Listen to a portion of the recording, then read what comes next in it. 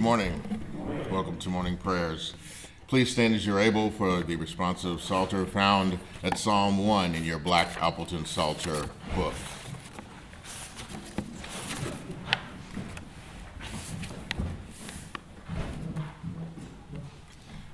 Blessed is the man that walketh not in the counsel of the ungodly, nor standeth in the way of sinners, nor sitteth in the seat of the scornful. But his delight is in the law of the Lord, and in his law doth he meditate day and night.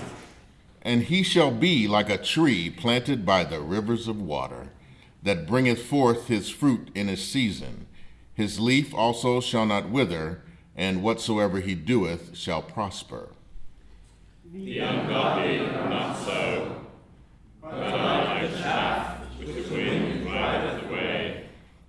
Therefore the ungodly shall not stand in the judgment, nor sinners in the congregation of the righteous. The Lord knoweth the way of the righteous, but the way of the ungodly shall perish.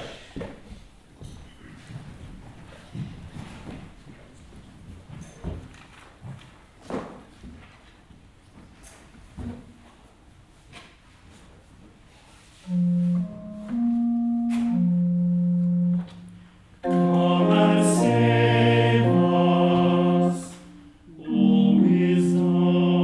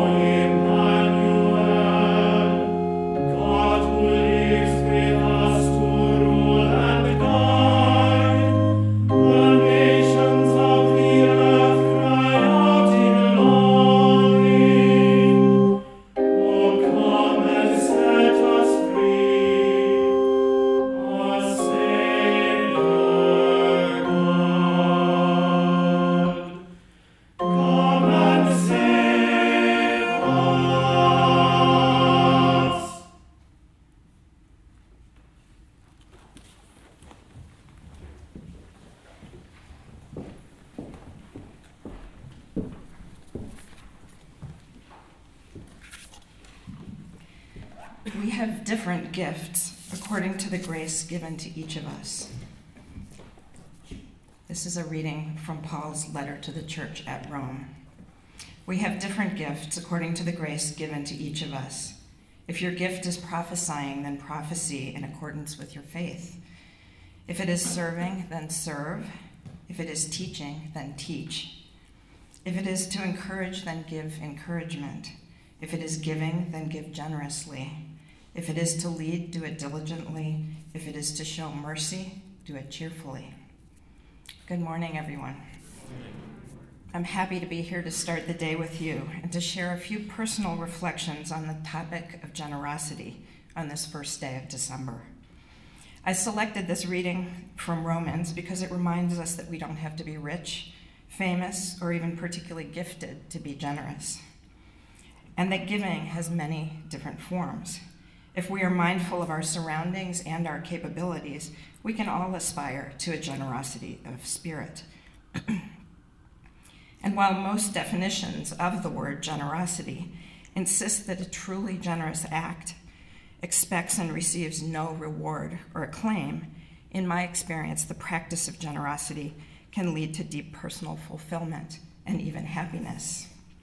Since arriving in Cambridge this summer as the new director of the Harvard Art Museums, I've been thinking about what my personal contribution to my new community can be. And as I'm asked often about my vision for the future of Harvard's art museums, I've also been preoccupied by the idea that institutions, as well as individuals, can be motivated by a generous spirit. I want to understand the process of becoming more welcoming, more inclusive, more reciprocal, indeed, more generous. We are just back on campus after the Thanksgiving break. Many of us gathered with family and friends on the holiday. Many of us also took the time to be thankful for the people around us, for our food, for a few days of rest. If we think of November as the month in which we pause to express gratitude, what happens in December? In December, we give each other gifts. Inspired by the spirit of the holidays, we try to be generous. We drop some change in the Salvation Army buckets. Perhaps we donate a bag of food for the needy or participate in a local coat drive. It is a time of year when our eyes are briefly opened to the many ways we can give and give back. The opportunities to be generous are all around us in the month of December. But in the rush of days, it is easy to become distracted and forget. I've been thinking of a few simple exercises in generosity that I can practice throughout the year and that I will encourage my excellent colleagues at the art museums to practice with me. I'd like to briefly share 3 of these concepts with you. First, the concept of welcoming generously. The word generous comes from a root meaning family or clan. When we are generous to others, we treat them like family. As humans, we tend to be naturally kind to people who are like us. By embracing a stance of generosity, we can enlarge the scope of who we treat like family. We commit to making more room at the table.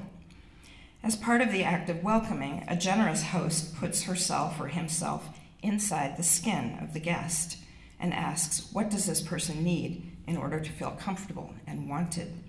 Harvard is grappling with this question now. As the student body becomes increasingly diverse, with wide-ranging backgrounds and experiences, is the institution making the changes needed to make all feel welcome, at home, wanted? A generous and inclusive welcome can require some serious soul-searching. Second, listen generously. This is perhaps the skill we need to cultivate more than every other in the aftermath of a bruising and divisive election. Can we learn to listen attentively, even when we disagree? Can we come to understand that when we shut down a difficult conversation, we shut down the possibility of a more positive relationship? Can we learn to listen carefully to divergent opinions and find in them the seeds of something we have in common? It will take practice, but we can all help set the stage for meaningful civil discourse. By resolving to listen generously, we can help foster critical conversations and make more room at the table. Third, collaborate generously. Collaboration is becoming a critical methodology in our world. In business, as in academia and the arts, partnerships, team efforts, and task forces are more and more becoming the way we work. This behooves us to become really good at collaboration. Generosity is part of the collaboration equation. We should remember to check in with ourselves as we partner with others. Are we making the effort to understand the ideas of our collaborator? Are we giving their views and ideas sufficient room to grow? Do we give credit where credit is due? I don't presume to have the definitive advice for anyone about how to develop a generous spirit. Instead, I'm simply urging us to work on this together. As a university, as a community, as a nation, as a world, is this something we can work on together? Is generosity something that we humans and the institutions we represent can actually practice and get better at? Let's talk about it. Let's welcome the conversation and the effort. Let's give it a try. There's a lot at stake. Thank you.